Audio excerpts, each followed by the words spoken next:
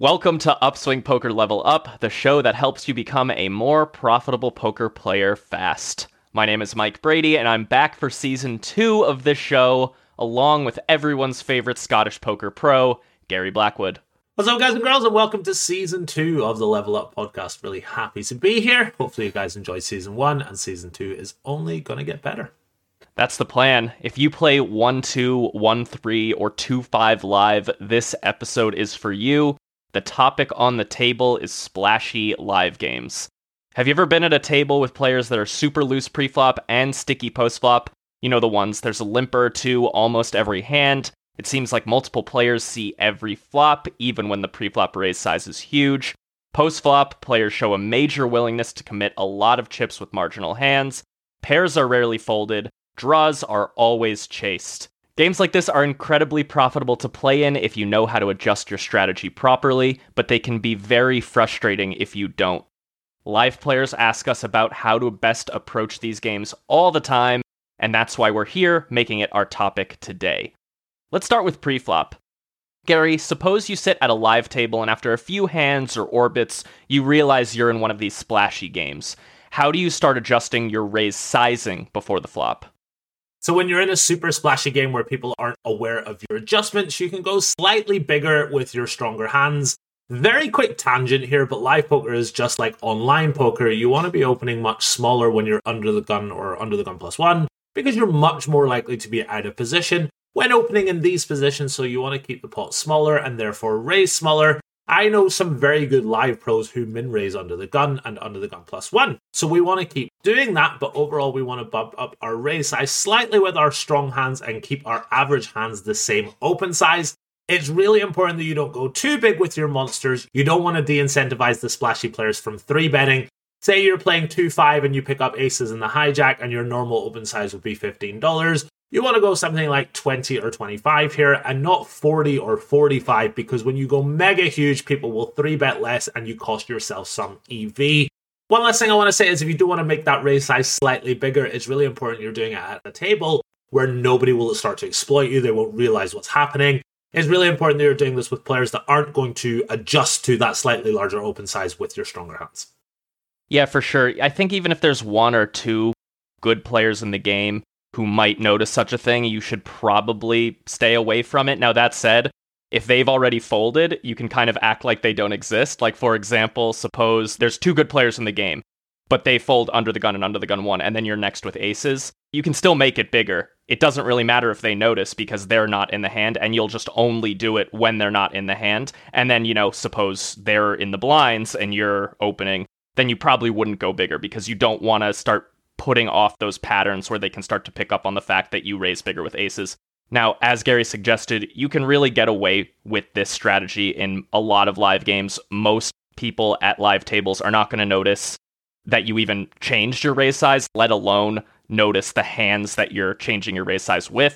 So it's one of those really cool exploitative adjustments that you can get away with where you literally just play a bigger pot when you have good hands. So one follow-up question on that, Gary. Do you not change your raise size with like the less strong hands in your range? So like, Jack 10 suited, 8-7 suited, Ace 5 suited. Are you just keeping your raise size the same as it usually is in these games?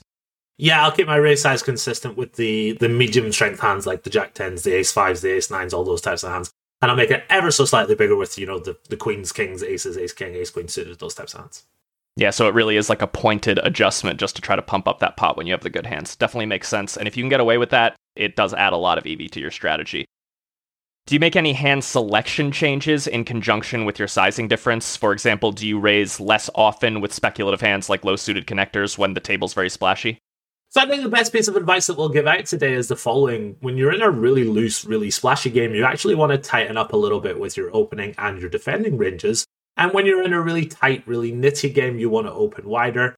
I used to make the opposite mistake when I was a younger man and play super loose in super splashy games. And my God, is that the wrong way to go about things? You don't want to be a super nit. You don't want to be playing super tight, but you tighten up your opening ranges and you don't defend too wide multi-way from the big blind. Think about it like this. If you're in a loose, splashy game full of fun players going 6 ways to the flop, etc., why would you ever open 7-6 suited under the gun? That's not the type of hand that thrives going 6 or 7 ways to the flop. So you want to tighten up your opening ranges from earlier position. On the flip side, when you're in later position and it's folded round to you, you can open as wide as you normally would. You can even open a little wider if there is a very special type of player in the big blind. You get to slightly widen your opening range. But overall, you want to be really quite ABC with your opening ranges and kind of tighten them up a little bit from an earlier position, because you don't want to be opening hands that are going to not play very well 5 or 6 ways to the flop. Yeah, for sure. And another thing about suited connectors specifically, and maybe even some low pocket pairs from some position, those hands kind of thrive when they're able to steal the blinds, right? Like, that's a pretty good result. When you raise 7-6 suited in an online game, everyone folds, you pick up a blind and a half. That's actually a quite good result for that hand, you know? Like, you're upset if that happens and you have aces or ace-king or whatever, but 7-6 suited, like, that's a good steal the blinds hand. In these splashy live games, do you ever steal the blinds? No, not really. You know you're going to be going post-flop. If you know you're going to be going post-flop, if you know you're not going to steal the blinds, you obviously have to open the speculative hands less often because you're going to be facing a lot of resistance, even in the form of calls.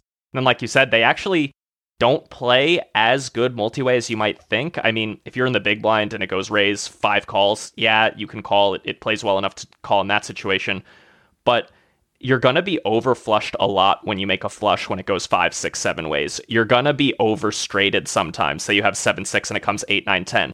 There's 5, 6 players that could have queen jack offsuit, and they probably all play queen jack offsuit at a 100% frequency. So there's actually starts to be a decent chance that you run into a cooler scenario when, you know, you're playing against that many players. There's one other thing I wanted to touch on real quick that you talked about, where you used to kind of play it the opposite way you should, where you would actually play looser in the splashy games. I think that's really common. You know, you see how other people are playing in your games, and their play can get kind of infectious. You know, if you're at a very, very loose table, everyone's opening to like 6x, 7x or whatever. It can be really easy to think, oh, that's what I should be doing too. That's what we're doing as like a table. But that doesn't make it right. You know, like, you still want to think about your plays and make the right decision. You don't just want to look at what everyone else is doing and kind of mirror them, especially when they're kind of loose, splashy players that don't really know what they're doing, you know? So try to not fall into that trap of kind of mirroring the table and just being like, oh, I'm at a splashy table, I got to get in there and splash around too. You know, you're going to get in there, but at the right times. You know, you don't need to force it. There's no point in doing that. You're just going to cost yourself EV. Yeah, absolutely. One of the main leaks that I had in these, 2018 Los Angeles super splashy, super fun games, it's really the multi-way side of things, and I suppose we should, sort of explain that a little better. When you're multi-way, say you go 5 ways to the flop, there's only 100% equity that can be shared amongst all the players in the pot. If there's 5 players, then you're going to have less equity than you normally would, as opposed to if you're heads up.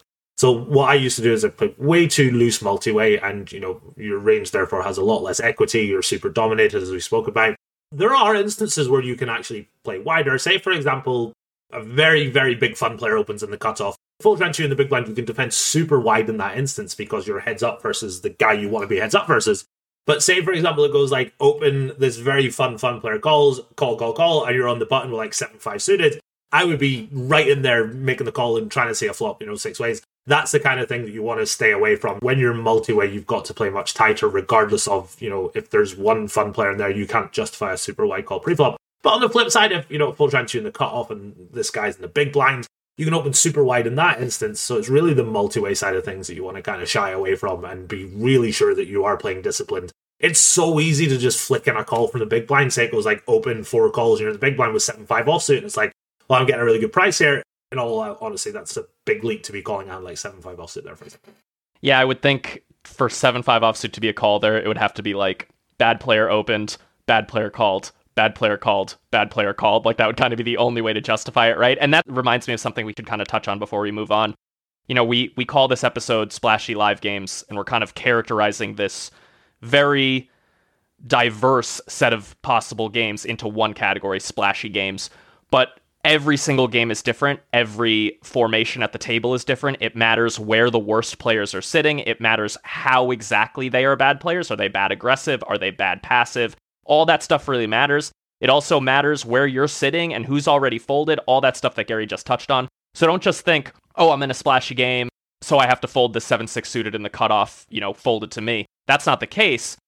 Because if you look around and you see, oh, there's a really, really bad player in the big blind, I want to play hands with him, you would absolutely still open that 7-6 suited. You might actually even widen your opening ranges compared to your usual strategy. So the key takeaway there is, don't just characterize your game as a splashy live game and then just follow all this advice blindly. Really think about the specifics of every hand, of every table, and try to come up with the best counter strategy keeping in mind that it's a game that is ripe for counter strategies. Your opponents are not going to do anything about your exploitative adjustments. So think, how can I most these people up and then do it?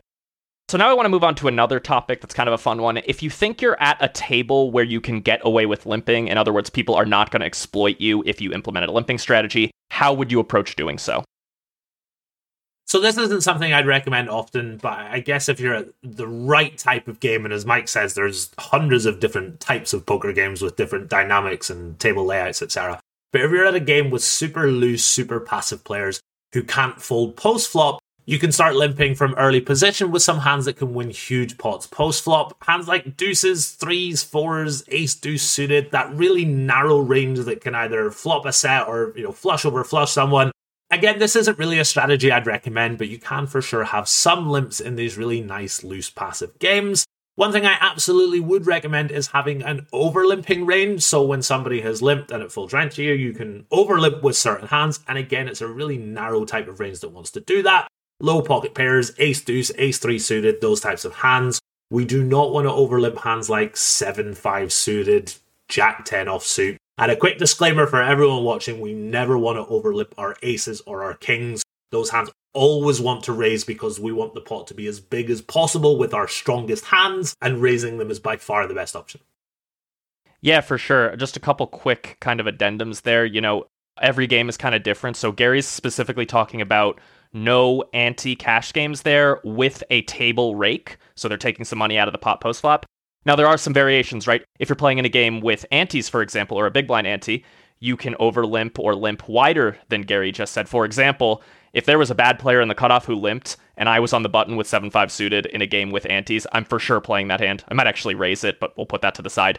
Because you get to play looser when there's antes, right? Another situation that makes you play looser is if there's a timed rake. If you're playing at a great club like The Lodge, for example, in Austin, Texas, they take an hourly seat fee, so they're not taking any money out of the pot.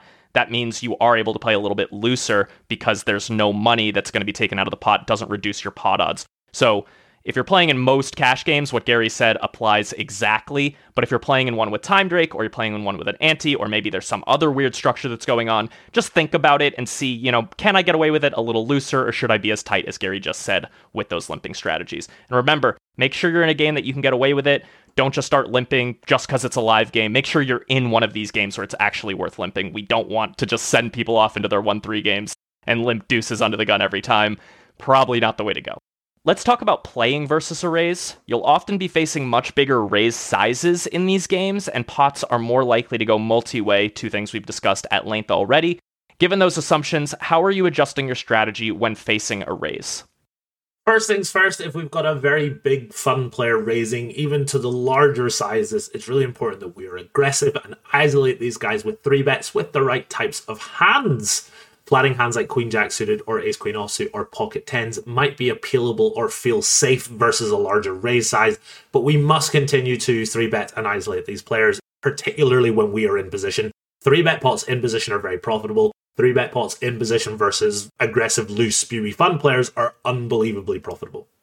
Remember, even if these guys are using larger raise sizes, they are the players that we have identified as loose and splashy, so their ranges are going to be pretty wide. They don't just have a monster because they've raised to $40 at 2-5. We have identified these players as loose, splashy, spewy. Therefore, our hands like pocket tens, ace jack suited, ace queen offsuit, king queen offsuit, etc. We must be continuing to 3-bet these hands versus these types of players. In terms of flatting, again, it's really important that we're not flatting with hands that are dominated or do poorly multi-way. So let's not call an under the gun open in MP with 6-5 suited or king jack offsuit when we have 5 or 6 guys behind who hate to fold pre-flop.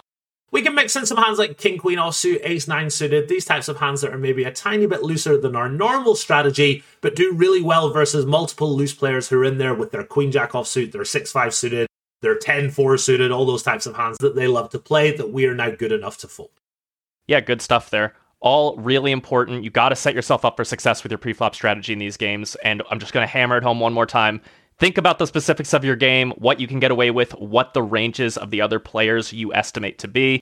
Then formulate your counter strategy based on kind of some of the tenets that we're coming up with today. All right, I think it's post-flop strategy time. We obviously can't cover every post-flop scenario without making this a 5+ hour podcast. So let's start by narrowing the scope. what are the most common and critical post-flop adjustments in splashy live games? So I've got 4 specific adjustments that I want to talk about. 1, we want to disregard balance, bet big with your strong hands and medium size with your marginal/weaker hands. 2, bluff smarter, i.e. don't just bluff relentlessly versus guys that hate to fold. Use your blockers, and we've spoken about unblockers in previous podcasts, and use those as your bluffs. Number 3, check raise with your nutted hands. Be aggressive, particularly when you're out of position. Fast play and bloat the pot as best as possible. And number 4, let's bet extremely thinly for value. Block bets everywhere on the river. Betting second pair, third pair, even fourth pair. Really important that we're betting thinly and often for value.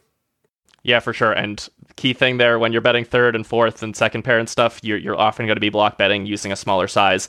Listen to some of our previous episodes if you want to learn more about that. So let's kind of go through those each real quick to spend a little time kind of covering and fleshing them out a little bit. So the first one, you said disregard balance, bet big with your strong hands and medium-sized with your marginal and weaker hands.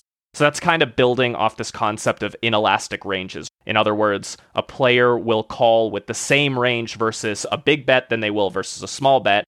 When that's the case, which is often the case for kind of weaker live players in these splashy games, you can get away with just betting big with your strong hands and betting smaller with your weaker hands and some of your bluffs, your draws, stuff like that, because they're going to play the same range regardless, and you kind of just get to bet what your hand wants to bet. So when you have that good hand, you bet bigger, build the pot, get them to call more. When you have one of those bluffs, maybe a straight draw or something, whatever you're betting with, maybe a middle pair that just wants protection, you can go smaller because they're probably just going to play the same versus that bet than they would versus the big bet. You have anything else to add for that one, Gary? Yeah, absolutely. There's one specific example that I want to give, and this is derived from a previous podcast that we've done, the Turn Barreling podcast. Say, for example, you open the button, very loose, very splashy player who hates to fold, calls in the big blind, and you've got King 9. Flop comes down, King 8 deuce, you bet the flop, they call, turn is a 7. As we mentioned in the previous podcast, you're supposed to check your King 9 there at a reasonable frequency, and it is to balance your range because your range is so wide. Why would you ever check a hand like King 9 there versus a guy who's not going to fold pocket 6s, for example? So that is what I mean by, disregard balance. You kind of want to throw GTO out the window and play to maximize your profit versus these very select player types. Say, for example, the solver bets 1/3 on the turn here. Doesn't matter if you've got middle set and the guy's never going to fold a pair. You want to sort of forget about that and sort of, put that to one side and play to make as much money as possible. Yeah, that makes sense. Once again, it's just looking at your opponent, realizing what they're doing, and, formulating the best possible counter strategy. You do let solver stuff and all that influence what you're thinking, but you largely put it to the side, right? All right, so your next one was bluff smarter. In other words, don't just bluff relentlessly versus guys that hate to fold. Use your blockers to bluff. Keep your bluffs smart. Can you elaborate on that a little bit? Like maybe go over some examples or however you prefer? Yeah, absolutely. I mean, as we've just mentioned, these guys that hate to fold, you don't want to be bluffing relentlessly. We've seen some wonderful examples in the previous podcast that we did where, we bluff with air in a lot of instances. That's not going to be the most profitable option versus a lot of these players who are just calling you down with second, third, fourth pair. You want to be bluffing, as Mike says earlier, with your high equity draws, with your combo draws, your straight draws, your flush draws, your straight draw with the 2 overcards as opposed to the straight draws with the 2 undercards. So you can't just be bluffing relentlessly. You want to be choosing hands that have a lot of equity because obviously if somebody's calling you down a lot, if you're betting the flop and the turn, you want to have the ability to improve as opposed to, just having queen high on a king high board, for example. Yeah, so I guess another way to kind of put this bluff smarter thing is probably bluff less. Like you're probably just going to be bluffing less more often than not in these games, because people do just like to call down. So you're often going to look at a hand and be like, this gut shot, not quite enough equity versus the guy who's pretty much always going to call me. This blocker-driven bluff doesn't have enough going on against this guy who's always going to call me and also has this weird wide preflop range that has a bunch of hands that aren't normally in my opponent's ranges, and thus my blockers are a little bit less relevant. So yeah, largely you're just going to be bluffing less often. That doesn't mean you're never going to bluff though. Remember, the tip is bluff smarter. So just be smart about it. Think about how much equity does my hand have, and is it really worth the bluff versus this opponent or these opponents? Yeah, and there's one more thing I want to touch upon here, and as Mike says, you don't want to never bluff. I know some players that adopt that strategy when it comes to live poker, and I think that's a big mistake because there are going to be a lot of really profitable spots where you can bluff on rivers, and that's where your blockers come in. If you hold the ace of hearts and there's 3 hearts on the board, etc., there are a lot of spots where it's pretty mandatory for you to bluff, so you want to bluff smarter as opposed to never bluffing or bluffing relentlessly. It's always going to be somewhere in the middle, and the key is, to find that sweet spot where you want to be bluffing correctly with good blockers and not just, blasting off or never blasting. It's kind of somewhere in between. Yeah, for sure. Those kind of never are always pieces of advice that people dole out are usually not so good. Although I do have one later that I think is pretty true. So the next one you said there, number 3, was check raise with your nutted hands when out of position versus several players. And you kind of expanded that to be fast play a lot. Build the pot. Don't slow play your strong hands. I think that's pretty self-explanatory. People aren't folding that often. People are inelastic to bet sizes. So you should bet with your good hands. You should raise with your good hands. You want to build the pot. You don't want to let them do the betting for you. There might be some scenarios where you look at the guy and you just know he's going to barrel the turn. Sure, you can slow play the flop and wait to check raise the turn or whatever. But that's very specific, Most of the time, you just want to be fast playing your hands. I don't even think I have to kick it back over to Gary for that one. That one is just so simple. Fast play your hands. Win. Fast player hands win bigger pots. Do you have anything to add though there, Gary? There's one or two more things I want to add there. I think Mike has absolutely nailed a lot of it. Say under the gun limps and you've over limped pocket fours because Level Up Podcast has suggested that you do so. 3 other guys limp and the flop comes down, Jack 4 deuce. You never want to be check calling there. The pot is really small. Say you're playing 1-2, there's like $12 in there. You never want to check call with a hand like Jack 4 deuce there. You want to be check raising always. So when the pot is really small, you want to bloat it as quickly as possible. And you might think, well, I might lose my customer here. The EV of your customer sticking around and you bloating the pot is far higher than the EV of you check calling in the hope that this guy is just going to bluff the turn, for example.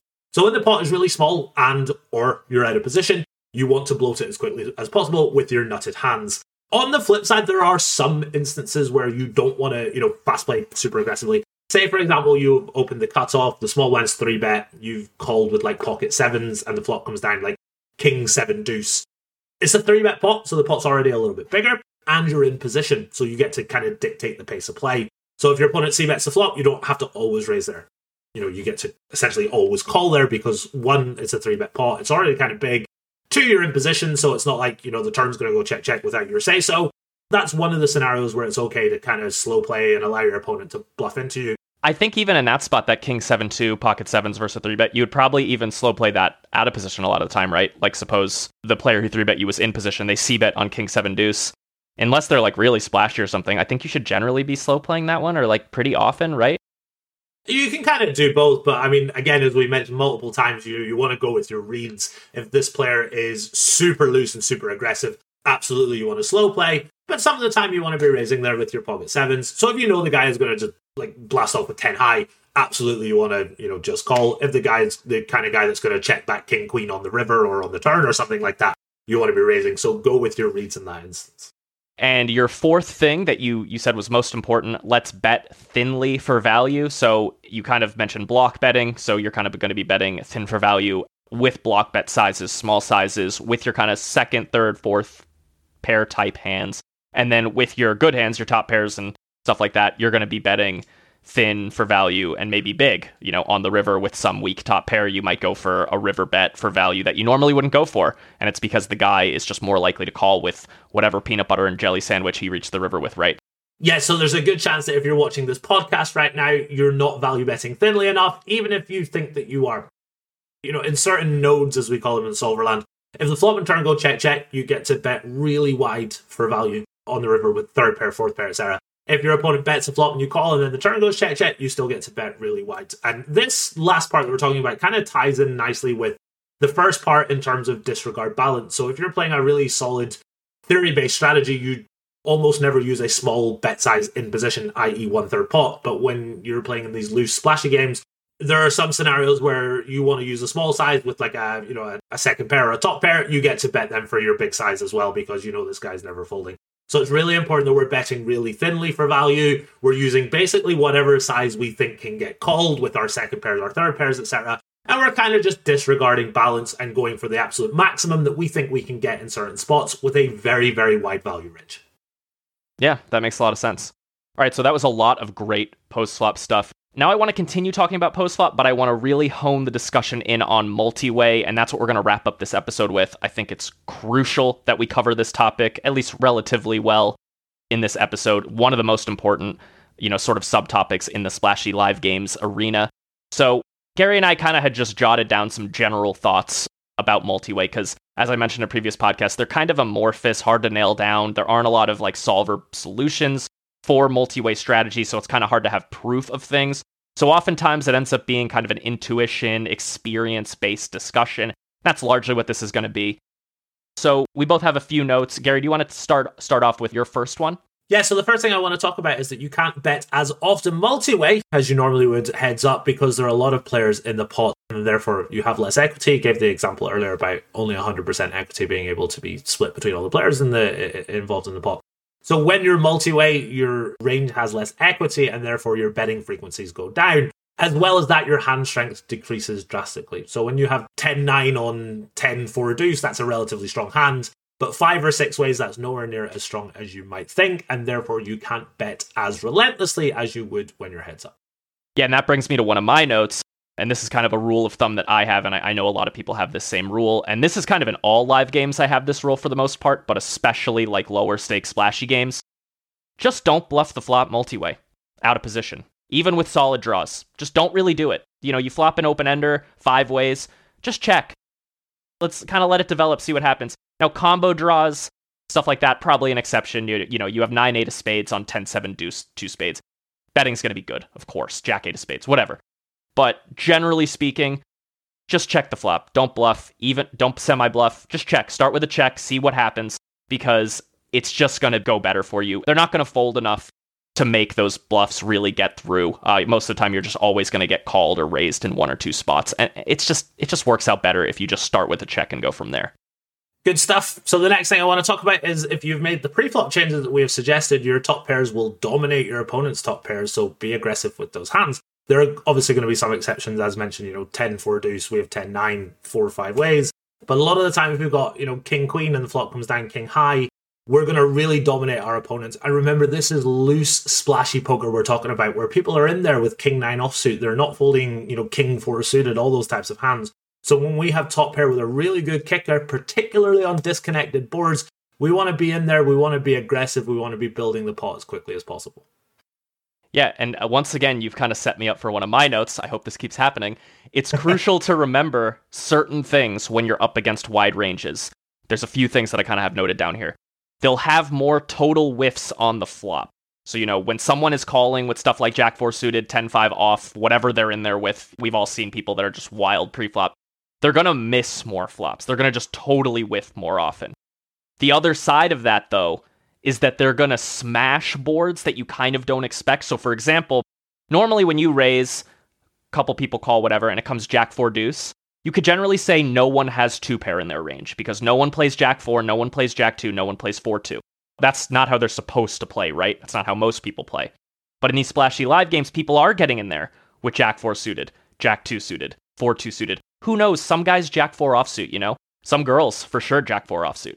So you're going to run into more random 2-pairs. You kind of have to keep that in mind, right? They'll also have more random flush combos. Say the board comes, king. Let's use Gary's example with the king-queen. King, 8 deuce, and you have king-queen, right? 2 spades on the flop. And let's say the turn is like the 7 of spades. There's a lot more flushes in your opponent's range than normal. Normally, your opponent's going to have ace-high flush draws. They're going to have, maybe like the queen 10 suited, queen jack suited, queen 9 suited, stuff like that, like good suited hands. But if they're in there with Jack-4 suited, 5-3 suited, they have so many more combos of flushes. So you kind of have to watch out for that and just keep that in mind when you're like facing a lot of aggression on the river and the flush is completed. They have a bunch of random flushes that you normally wouldn't expect. So their range is sort of like more dense with flushes. So that's kind of another weird thing that comes up because of these wide ranges. They'll also have more potential bluffing hands on certain runouts because of all the weird trash in their range. So let's use that same king-8 to 2 spades, but this time the flush doesn't complete on the turn. The turn's like an offsuit 7. You bet again, you get called. River's like, maybe it pairs the board. Doesn't matter, let's just say it's a brick that doesn't complete the flush. So now they have a bunch of missed flush draws that they normally shouldn't have. They'll have 5-3 suited that missed. They'll have Jack-4 suited that missed. Jack-5 suited that missed.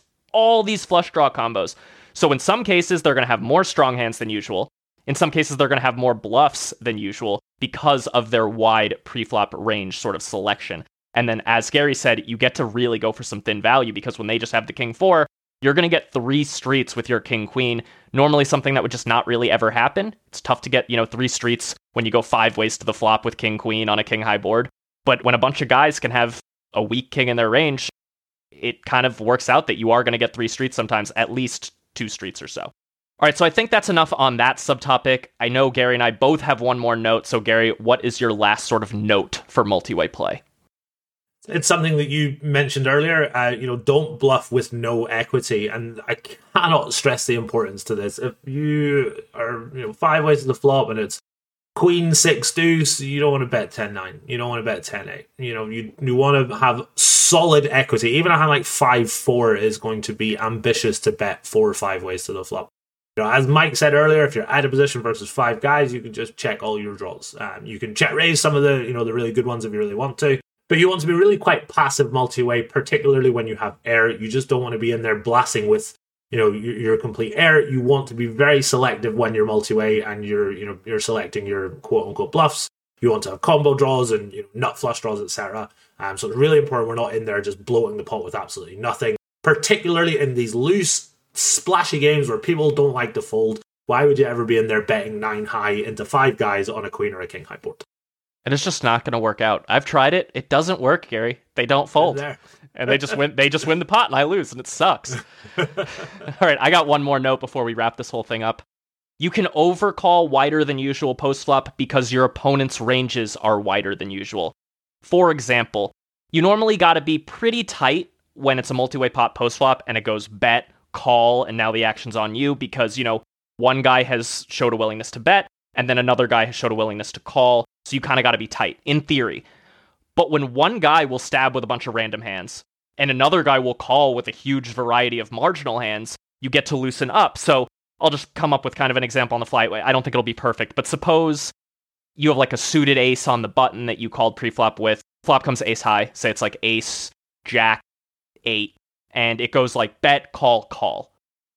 That's normally a spot where I think you're mostly just pitching it in like a real game if people are trying. Then again, if people are trying, you're probably not taking a 4 or 5 way flop, but let's just put that to the side. You'd normally not be looking so good with your ace with a weak kicker in that situation. But when people are so wide, you do kind of just get to flick in the call, see a turn, kind of see what develops because they're just so much wider than they normally would be. So just, not a lot, but when you're facing an overcall scenario where it goes bet, call to you, you do get to just play a little looser, maybe even a lot looser than usual, just because you're up against those really, really wide ranges. It's really what drives a lot of this post-flop strategy in these splashy live games is you're just up against such wide ranges, and it changes so many spots in different ways. So you kind of just got to critically think, how does the fact that this guy's super wide, and how wide exactly is he, how does that impact my strategy here? How should I adjust? That's really what this all comes down to. And it's a little bit of an art. It's not much of a science yet. The solver technology for multi-way pots. I know there's stuff out there, but it's arduous to use, not a lot of content sort of about it, so a lot of people are very unfamiliar with multi-way pot stuff. So you kind of just got to critically think. Use your brain, do your best. That's what a lot of us are doing. So don't worry too much about it if you don't have the exact right answer. Just get in there, do your best. Yeah, I think just you've absolutely nailed it once again. But, that example you gave, if you're in a game where people are trying and people are playing well, it goes open, call, you call ace 3 suited on the button, it comes down ace jack 8, and it goes like bet, call. Your ace 3 suited is not going to be ahead often enough, but in this game where everyone's super loose and super splashy, people are going to have 8-6 suited, they're going to have jack 9 offsuit, etc. So, if you're in that scenario 1 where people are playing really well, you can make a strong, solid, disciplined fold there and fold your top pair 4 ways to the flop in a really tough game. But as Mike said, in this really loose splashy game where they've got all kinds of third pairs and all the gut shots in the land, and all the second pairs, and probably even calling like pocket sixes to see if they can turn a set, etc. Those are the spots where you get to overcall super wides. So yeah, I completely agree with Mike there. You want to be mindful of the fact that everything changes so drastically when people are in there with super tight ranges, and also when they're in with super wide ranges, as we've been discussing all day today. Yeah, good stuff. All right, well, I'm not going to spend a lot of time on a little ad at the end of this one. It's the first episode of Season 2. I'm going to give you guys a break. The Upswing Lab is great, though. But the one thing I am going to ask you to do, if you're enjoying the podcast, please engage with it somehow. If you're listening on the audio platforms, a 5-star review would be wonderful. Sharing it with your friends or sharing it on social media, that would be super helpful for us. If you're on YouTube, Feel free to leave a comment, ask us a question, we'll probably answer. Hit that like button, subscribe, and if you're on the audio platforms as well, please follow, subscribe, whatever the button says. It's different on every platform, so it's hard for me to keep up. But yeah, we'd really appreciate it. It'll help us keep this podcast going. We really appreciate you being here with us. Take care.